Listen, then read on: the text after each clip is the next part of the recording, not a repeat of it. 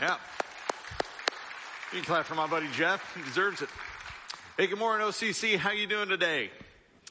It is great to have you with us, whether you're in the room or you're one of those several people joining us online, whether you're online here in the Ville or at the lake or anywhere around the world, even back in Illinois. Got some family joining us online today. It's good to have you with us, and it's good to have you here.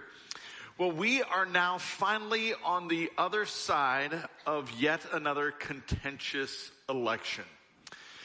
And this was not the first time we have seen people slinging mud and throwing mud at candidates and, back and forth. And I don't think it's going to be the last time we see it.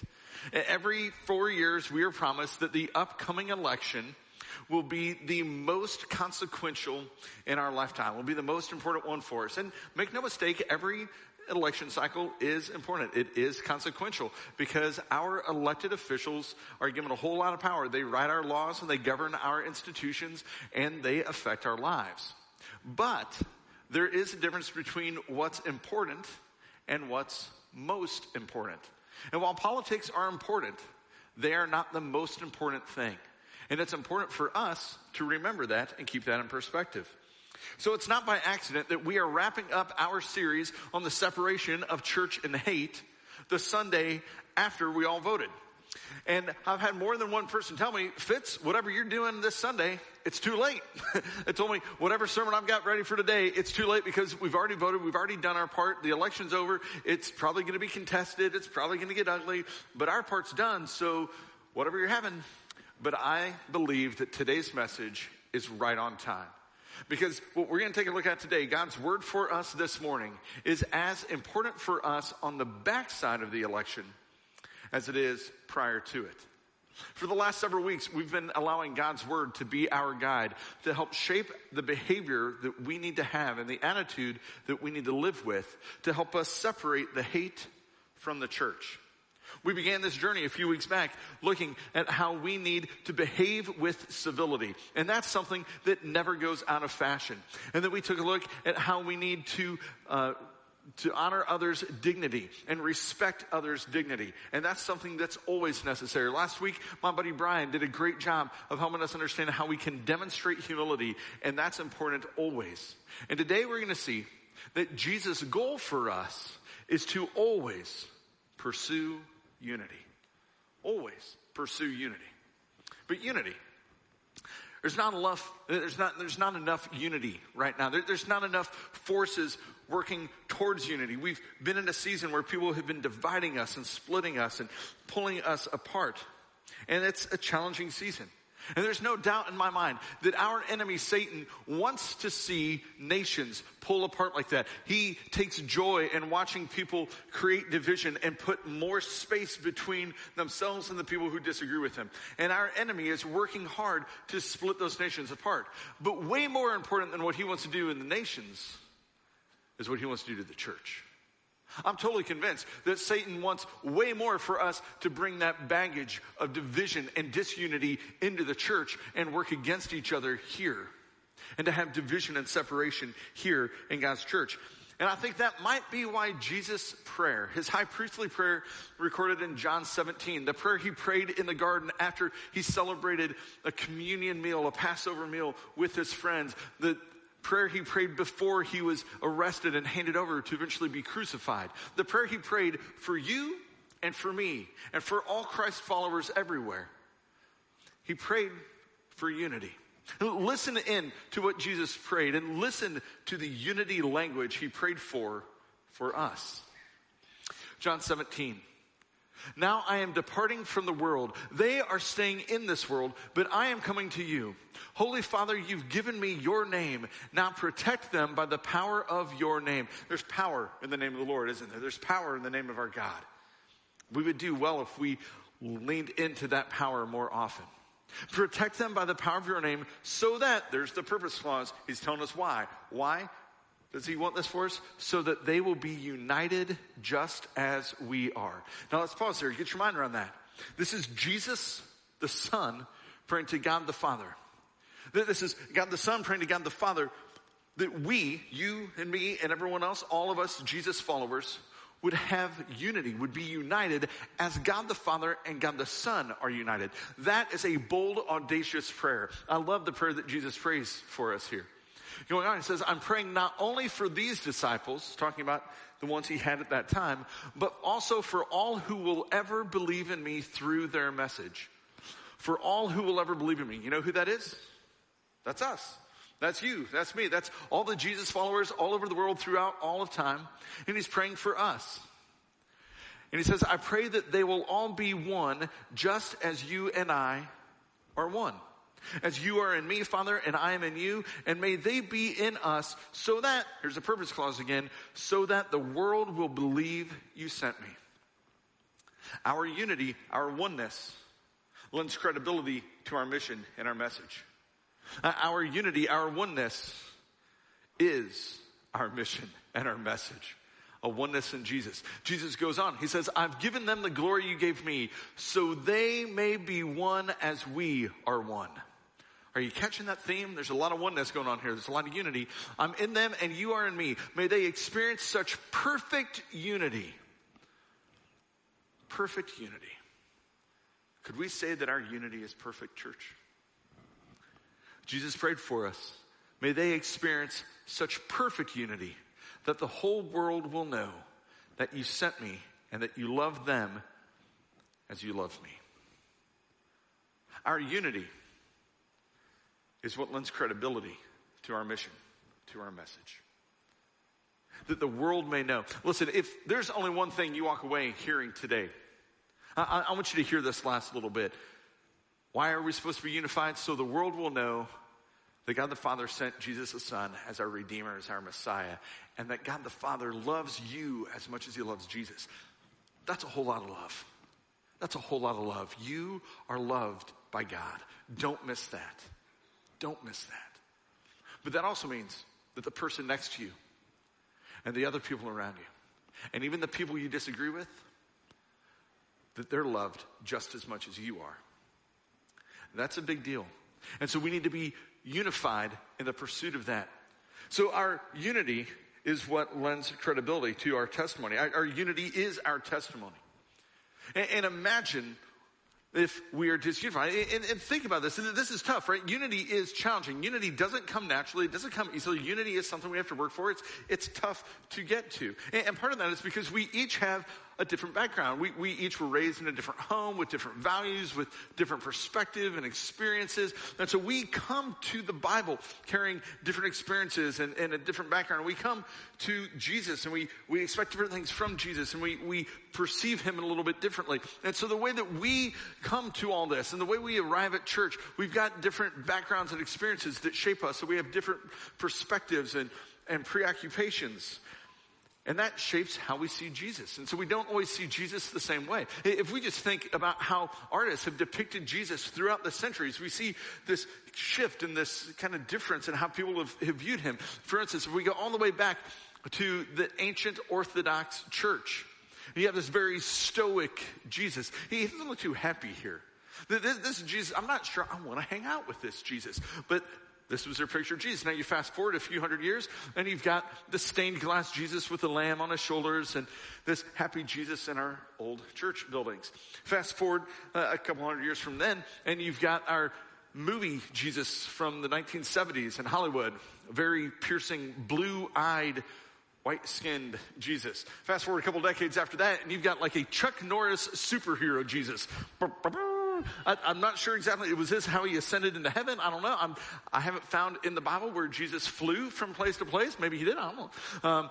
But this is like superhero. That's a tough dude, Jesus, like the super JC on his.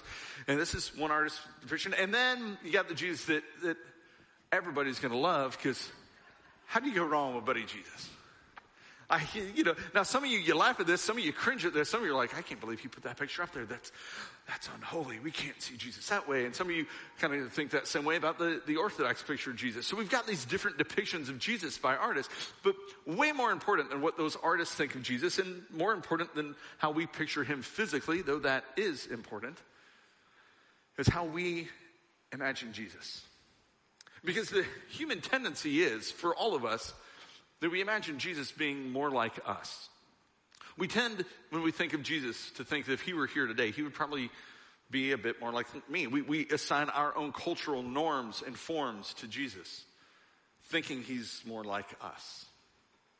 After all, Jesus was a Middle Eastern man from a couple thousand years ago, yet we would depict him in a movie with very fair skin and piercing blue eyes. That's just not it. And more important than all that is how we assign different cultural ideas to him as a reflection of the things that concern us most, that worry us most. Texas Republican Christians have a different picture of Jesus than Chicago Democrat Christians do.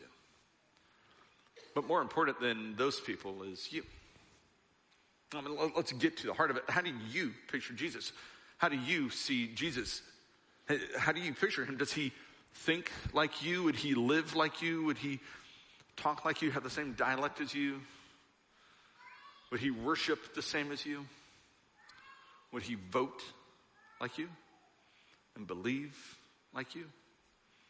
How do you see Jesus? And this is our great dilemma, because so often we're trying to fit Jesus into a mold like us when really we need to be fitting ourselves into a mold like him. We are on this journey where we should be learning to live and look more and more and more like him. And we might start there, but so often what happens is we get to the point where we just think Jesus is like us. We end up with a Jesus we're really comfortable with. Because of course he would vote and believe and champion all the causes that I do. The problem is that if I do that and you do that, then we get this disunity thing going on. This is the great adventure and the great challenge of the Christian faith. That we, as we journey with Jesus, would be transformed to look more and more like him. This is why I use the phrase Jesus follower, because that lets us know we're following still. That we don't just come to Jesus at a point in time, make a decision, and say, yes, I believe now, and then we go on happy on our way. No, we follow, and to follow him means to follow in his steps and to learn to live and love and look more and more and more like him. And we do that by entering into the Word of God. We spend time getting deep into God's Word and allowing it to get into us. As we read God's Word, we meditate and we pray and we study it. And we look at what it says, not just the easy verses, but all the verses and what that means for us. And we allow it to come alive in us and through us and to us. And we spend time meeting with God in prayer, like actual prayer, not only the times where we give God the laundry list of the things we want him to do in our world, like he's some cosmic Santa, but we still ourselves before a holy God and we listen. We ask the Holy Spirit to move us and prompt us, to nudge us, to change us, to transform us, to help us identify the sin and what needs to change in our life. And we spend time meeting with other Jesus followers, instructing one another, sharing with one another, learning from one another, growing and being challenged. And as we do that, if we humble ourselves before God and we enter into a journey with Jesus, then we will inevitably be changed by him, transformed more and more and more. That's what happens. Jesus will always challenge us and change us and transform us. He'll challenge our preoccupations. He'll challenge our presumptions and our perspective and our preference and our attitude. So church, this means if none of that is happening for you, then something's wrong in your walk with Jesus. Something's off in your journey. If you look back 6 months, 12 months, a few years, several years, and nothing has changed in your life as you've been journeying with Jesus, then you might not be journeying with Jesus. You might need to re-up your commitment and reframe how you approach Jesus. Because all of us, until the day we stop breathing and enter into glory, all of us should be transformed more and more and more into the image of Christ, being transformed and changed into his likeness, that we more and more and more love and look and live like him. So that's the great challenge for us. And this is why it's important, because the more we would live on mission with Jesus, allowing him to change us and transform us, the more we do that, then the more unified we will be. The more all those other things, all those other priorities and preferences get pushed to the side. And as we live moving towards Jesus, when we do that together, we can't help but be unified as we're walking towards a common goal. And when you think about it, this is really the ironic thing about how we approach politics in our nation, especially as Christians. Now, politics is important. It matters. It just doesn't matter most. But so many of us, and I've seen this for the last several months, so many of us would say, I have the secret of where Jesus is. Jesus, if he were here, he would believe this and vote this way and support this candidate. And this is the Jesus platform. But the problem is somebody else will say, no. This is the Jesus platform over here. And somebody else said, no, you both are wrong. Here it is. And all of a sudden the church is getting divided on where we stand. And we're letting our politics shape our faith instead of our faith shape our politics. And we're allowing it to divide us. But here's why all that's ironic. Is because Jesus never played the political game. He stood apart from it, above it. He just walked away from the politics. He had the opportunity all the time. On several occasions, he was invited to get into the political game in that first century by friends and followers and foes alike. One of the instances, we find it in Luke chapter 6. When the people saw Jesus do this miraculous sign, the miraculous sign, basically he fed thousands of people with a Long John Silver snack pack, right? He turns this thing into a miraculous meal, feeds all these people, has his disciples do it, and the people are like, whoa. And so they exclaimed, surely he's the prophet we've all been expecting. And when Jesus saw that they were ready to, get this, to force him to be their king, to be their king, he slipped away into the hills by himself because he didn't want anything to do with that. We fast forward later on, after Jesus' high priestly prayer that we looked at in John 17, when he's standing in front of Pilate, the Roman governor, the one who's in charge of the people who had conquered Jesus' people, who had oppressed his own people. The Roman governor, he's talking to him, and Jesus says to him, he says, my kingdom is not an earthly kingdom. If it were, my followers would fight to keep me from being handed over to the Jewish leaders. And you better watch out. But it's not why I'm here. My kingdom? No. My kingdom is not of this world. My kingdom is a higher kingdom. My kingdom is a different kingdom. I'm not of this kingdom. But listen, Jesus had opportunities so many times that he could have lashed out against the Romans, against this oppressive governing people who had conquered his people. He could have spoken against them. He could have led a revolt against them. He could have taken an earthly throne. He could have led an earthly revolt and taken the throne and been the king. He never did. He never did any of that. And here's why. Because Jesus did not come to endorse the kingdoms of this world. He didn't play that game. Because that's not what he's about. He came instead to build the kingdom of God. He didn't come to endorse the kingdoms of man. He came to establish God's kingdom, the kingdom of heaven, a higher kingdom, a more significant calling. And when we mess this up, when we get so focused on the kingdoms of this world, that takes more of our energy and our priority than building the kingdom of God, then we're getting it wrong, church. This is our calling. This matters. This matters most. And this is way more important. And as soon as our preoccupation with the kingdoms of this world hurts our testimony for the kingdom of God, we got to stop and reverse what we're doing. Jesus did not come to establish an earthly kingdom. He came to build the kingdom of God. And as though to put an exclamation point on this, when he did it, he invited guys from totally different political parties into his inner circle, into his core 12, into his small group, if you will. He had Simon the Zealot. The Zealots, these were guys who hated the Roman Empire. They hated them because they'd conquered them. So they were illegally and covertly trying to lead a revolt, wanting to overthrow the Romans and take back their land and take back their people. And they were like working against them. I mean, these guys were the anti-government people to the extreme. And Jesus says, Simon, why don't you come be one of my guys? And then you've got Matthew, the tax collector. The tax collectors at the time, you could not be in tighter with the Romans than to be a tax collector. As a Jewish person, you could not be more of a go government person to be the tax collector, because your income stream, your livelihood, your career, your well-being, your protection, all of your life was wrapped up in the success of the Roman Empire. And Jesus says, man, why don't you come be one of my guys too? So you've got the zealot and the tax man. And these dudes would have had words, and they would have had strong opposition, and they would have had tremendous differences. If you want to understand how significant this would be inviting Donald and Joe to come be in your small group. All right? Who wants to host that one?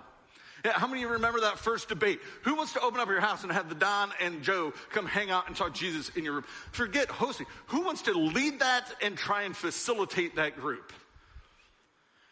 And that's what Jesus did. He brings these guys this incredible clash of perspectives and priorities. And he says, come, be part of my circle. And what these guys learned as they followed Jesus was they had to lay some things aside. There were things that mattered to them, but those things weren't the most significant things. They had to put those things aside. And what they learned as they did this was that their spiritual identity is way more important than their political identity. Political identity is significant, but it's not even in the same category. It's not even in the same ballpark as our spiritual identity. And what these guys found was that as they journeyed with Jesus, the mission was more meaningful. As they journeyed with Jesus, the cause was so much greater and grander. That to walk with Jesus, to follow in the steps of Jesus, means that his cause is our cause. That the kingdom of heaven is now our cause. And that the mission of Jesus becomes our mission. And that's the most meaningful mission we can ever be on. And so to walk with Jesus and to journey with Jesus is to unite around that. And this is why that's significant, because as we do that, the more we wrap ourselves into the mission of Jesus, the more we give ourselves to help everyone we can find and follow Jesus now and into eternity, then the more united we become. That's a unifying mission, because everything else just seems so far secondary to that mission. That we might have disagreements, but if we can link up on what we're doing, to go to the same direction, to say we got to help everyone we can get to know Jesus, then I can put some other things to the side. And this is tough. It's tough because this kind of unity, it's the unity Jesus prayed for. It's the kind of unity God desires for us. And I say for us because God wants it for us, because that's such a better way to live than being divided and angry and hostile and separated, but to be on mission together, moving toward a grand cause. God desires that for us, and Jesus prayed for that, but that's tough. That doesn't come natural. It doesn't come easy. And this is why decades later, the Apostle Paul encouraged the church at Ephesus with these words. He says, therefore I, a prisoner for serving the Lord, I beg you to lead a life worthy of your calling, for you have been called by God. We just end there, can't we? What a beautiful thing that we've been called by God, so live worthy of that. It says, always be humble and gentle. Be patient with each other, making allowances for each other's faults because of your love. Basically, do what you saw in all the political ads, right? Do just the opposite of that. And make every effort to keep yourselves united in the Spirit, binding yourselves together with peace. For there is one body and one Spirit, just as you've been called to one glorious hope for the future.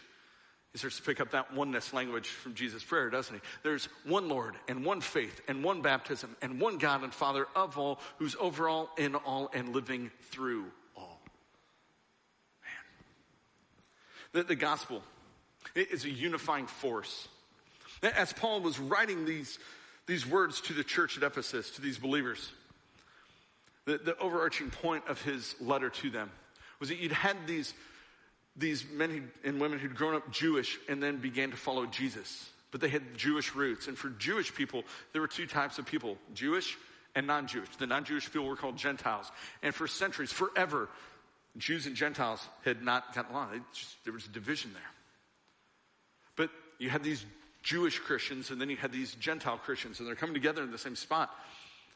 And they're trying to figure out how to do this thing. And Paul's writing to them to let them know, listen, there's no longer Jew and Gentile, there's one. In Jesus, there's one. You have oneness in him. That the gospel is unifying. It draws us together, it links us up. But this takes work.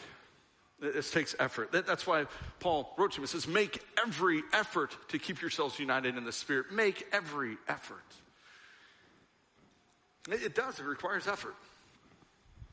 Earlier this week, I had a phone call with a member of our church. We had been exchanging some emails, and then it was like, oh man, we better just talk on the phone because this could get a little hairy. Sometimes the emails are trying to retone and this and that. And he'd send an email to me. I responded back, kind of going back and forth. And both of us said, man, we would much prefer to sit down over a good cup of coffee or a good meal, but our schedules didn't allow, so we'll just do this thing over the phone. And what I was so grateful for was how the guy made the effort to pursue unity. He chose to have a conversation knowing that we could have some disagreement, but he was going to make the effort to keep us unified. He could have read harsh tone into my emails, even though I intended absolutely no harshness in them at all. He could have read harshness in, but instead he did not. He chose to trust that my intent was pastoral, not pushy. He could have jumped to conclusions and made some accusations, but instead he chose to dialogue and ask questions. He could have just gone a different way, but instead he chose to create an opportunity for unity. And I'm grateful that he did. Through that conversation, I don't think we agreed on every methodology for what we'll do here at OCC. But at the end of that conversation, I guarantee both of us were better and better for it. And we're grateful for that conversation. Because at the end of that conversation, we could both say, I'm on board with the mission. That I'll link shoulder to shoulder with you and do everything that it takes to help everyone we can find Jesus and follow him forever. And we might disagree on some things, but those things are secondary, and we'll chase this mission. And we'll go rattle the cages of hell. We might not agree on all of it, but we're unified on the mission. And I'm better for it. I think he's better for it. And I think we're both pretty excited for the days ahead here at Okolona Christian Church and what God is going to do. And if we have more people linked up like that, committed and unified to the grand mission, I think we'll be a better church for it. But it's not always easy. Put all the politics of the world aside. We all know that there's a certain amount of politicking that happens in the church because we all come from different backgrounds. This church represents people from so many different church backgrounds. We have Catholics and Methodists and Baptists and like 20 different kinds of Baptists. And we've got Lutherans and Presbyterians and on it goes. We got people who are old and people who are young and everyone in between. And we got people from different ethnicities and nationalities. We got people from other countries who've landed here. And we've got people who make a lot of money and people who are just getting by. And we got people in between. And we got urban and rural and everything in between that. And it on and on and on it goes. And what that means is we've got all these different people who have all these different perspectives, which means they have all these different preferences for how we should do church and what we should do at church. And we've got different expectations for the way we should do things and why we should do them that way and how we should do them. And here's what that means. That from time to time, your church leaders, and including myself, we're going to make decisions. And you might not like it. From time to time, I'm going to make a decision for our church to go in a particular direction for an initiative or an outreach. And you're going to say, man, I don't know. So you might not agree with what we're doing or the how of what we're doing. But I think you will always agree with me on why we're doing it. Because every time we make a decision, we run it through this filter. Is this the thing that will have the greatest impact to help the most people we can come to know Jesus Christ and follow him into eternity? That is our mission. And so we will do what we do for that end. And there are times when we're going to make a decision that can't please everybody. That's impossible. We're not going to please everybody. And I don't even think we should try to please everybody because that's not our goal. Our goal is to please God, not us. And if we're honest, a lot of times we over-spiritualize our preference. We make it sound really spiritual and biblical in the God thing, when really we know it's just the way we want it to be done because we're comfortable with that and we like it most. So we're not always going to be able to please everybody on that. And nor should we. And to be totally honest with you, there are times when out of that everyone segment, we're going to look at a certain segment of everyone, and we're going to chase just certain someones. And the someones that we will give preference to every time are the next generation. Now, as I look around the room and I see some people with a little more salt in their hair, people with a little more age to make them a little more sage, I want you to know this does not mean we don't care about you. This means we need you. We need you to jump on board. And so you might not love the fact that we're chasing after the next generation, but I think you'll agree with the fact of why we do. Because when your kids and your grandkids are my age and your age, I want them to follow Jesus with even more devotion than you and I do. I think you'll agree with why we make the decision to go after the next generation. Because when your kids and my kids are at this stage of life, I want them to encounter Jesus in such a meaningful way here at Okolona Christian Church as kids and as students. That they've encountered him and they've had the opportunity to receive the gospel in such a compelling way that it lands so deeply in their soul that they never stray from that. And that we raise up a generation of Jesus followers who go out to change the world in the name of Jesus, our Savior. Church, that's why we do what we do. And because of that, that means there are going to be times when we choose some music that you and I might not prefer. And there are times that we might choose some strategies that you and I might not prefer. And there are times we might even choose some style of clothing that you and I might not prefer most. There are times we might make some changes on some initiatives, and we might make some strategic changes here at the church different than what you and I would prefer. And yeah, I keep saying even different than what I would prefer, because I'm going to be honest with you. There are things that I prefer that I'm just realizing I'm starting to get a little dated in some of my preferences. And if we're going to reach the next generation, it can't be about what I prefer. And honestly, I'm enough self-aware to know that I'm kind of weird sometimes. And the things I prefer, most other people might not. So I got to put my preferences aside, and I got to look to what matters most. And what matters most is to help as many people as we can follow Jesus forever. And if that means that I got to put my preference to the side, and I got to put my way of doing things to the side for the salvation of somebody else, every single time I'll do it. And I'm convinced that you will join me in that. Church, may that be where our unity is. May that be the thing that links us together. So when we make a decision, and it'll happen, when we make a decision that's not a decision you prefer, that's not the thing that you love, let me give you an out. It's fair to say, I don't love that. I don't love what we're doing and how we're doing it. That's okay. But it is never okay for any of us to rally the troops and try to get other people to dislike the decision. Because what Jesus calls us to, what Scripture commands and demands of all of us, is that we do everything we can to fiercely preserve the unity of the church. And to do everything we can to celebrate why we're doing what we do. We might not always like the method, but we can agree on the mission. And we'll do whatever it takes to help as many people as we can find Jesus and follow him into eternity. If we could be unified on that, if we could put our preferences aside, then this church is unstoppable as a force for the kingdom of God. And if we can do that, the best days of OCC are ahead. I want you to listen again to the language Paul used. He said there's one body and one spirit, just as you've been called to one glorious hope for the future. There's one Lord, one faith, one baptism, one God and Father of all, who's over all, in all, and living through all. And what's the point of all the alls? It's that all these earthly kingdoms and all these earthly rulers and all these elected officials, they're temporary. They're fleeting. And eventually they'll fail. But there is one who stands over and above all of it forever. All the agendas and all the policies and all the programs will come and go, but there is one who stands above it all. And we have this one glorious hope for the future. You know, one of the things that gets me most excited about heaven is there's no elections and there's no campaign cycles. There's one who sits on a throne. He always has, he always will, and it's never going to change. And there's one agenda. Won't that be refreshing, church? Amen. There is one. So I know that this week some of you were disappointed because your candidate lost, and some of you were excited because your candidate won. But I want to encourage you, don't be misled into thinking that an election victory is where the victory is, or an election defeat is where the defeat is. Because in a few years, we'll be right back at it. That's what happens. It's a cycle. Every couple years, we're right back at it.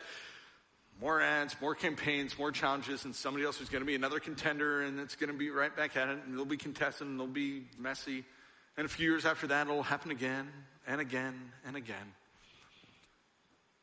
But over and above all that, and through all that mess, there is one who sits on the throne forever. So, church, our hope is not in the fleeting and sometimes failing institutions of this world. Our hope is not in the governments of this world. Our hope is not, it does not and never should and never will and never can come from Capitol Hill, because our hope comes from an old rugged cross that stood atop the hill of Calvary 2,000 years ago. And our hope is not in the peoples and the programs and the policies of our governments. Our hope is in Jesus. That's it. That's where our victory is, and that's where our hope is. Our hope and our victory is not in a politician who's been elected. Our hope and our victory is in the Savior who resurrected. Amen? Amen. And if we will be unified in that, knowing that our hope and our victory is in the Savior who stands alive again, who conquered the grave, who conquered death, who came for us, who restores us, redeems us. And if we can be unified on mission to him and for him and through him and in him, then nothing will stop us. And that's where our unity is. May all other things become far secondary to that mission. Let's pursue unity and guard it at all costs. And may we never forget that our victory is in Jesus alone. Let's pray. God, we're grateful. We're grateful that we live in a land with such freedom, that we get to vote, we get to have a say-so. And we live in a land with checks and balances in our government. But God, we know that as good as this place is, it's still imperfect. And we know that as good as this place is, our politicians and our policies and our programs, they'll still ultimately fail us. Our hope cannot be there. And God, I pray that even if we were in a land without any of that, a land of persecution and turmoil, that we would still be the kind of people who would gather and worship and praise you and celebrate, because our victory is in you and in you alone. God, that is our prayer. So we pray at this time, as our country has been divided, as our country is just messy right now. God, we pray for healing. We pray for our next president. We pray for all our elected officials, that they would govern in a way that brings honor to you, that brings glory to you, that they would submit to you. And we pray for them to succeed in your name. And God, we know if healing is going to come to this land, it's not through the politicians, it's not through the government, it's through us, your church, your people. So God, may we be a force of bringing peace, of bringing healing, of bringing hope, of bringing change, of bringing the gospel that brings life. And God, may we be a people so fiercely committed to your mission that all those things that divide us would be put aside. And that we would go after the thing that is always most important. God, that we would seek to bring you glory and honor and praise. Oh God, unify your church. Unify your people and work through us. All for your glory and all in your name we pray, Jesus. Amen.